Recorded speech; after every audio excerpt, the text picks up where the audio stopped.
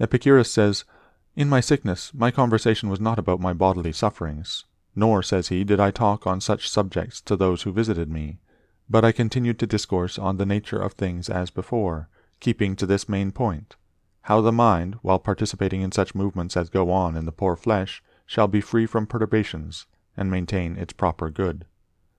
Nor did I," he says, "give the physicians an opportunity of putting on solemn looks, as if they were doing something great, but my life went on well and happily. Do then the same that he did both in sickness, if thou art sick, and in any other circumstances. For never to desert philosophy in any events that may befall us, nor to hold trifling talk either with an ignorant man or with one unacquainted with nature, is a principle of all schools of philosophy,